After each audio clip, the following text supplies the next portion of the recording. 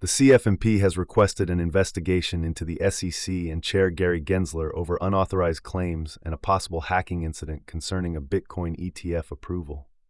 Despite the SEC's denial of a security breach, Bitcoin prices have experienced volatility after an unauthorized post on social media suggested the SEC had approved a Bitcoin ETF.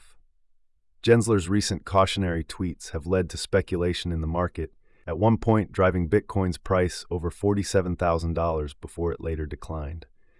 After an unauthorized post from the SEC's account, the price of Bitcoin faced turbulence, rejecting a $48K high but maintaining an uptrend around $45,200.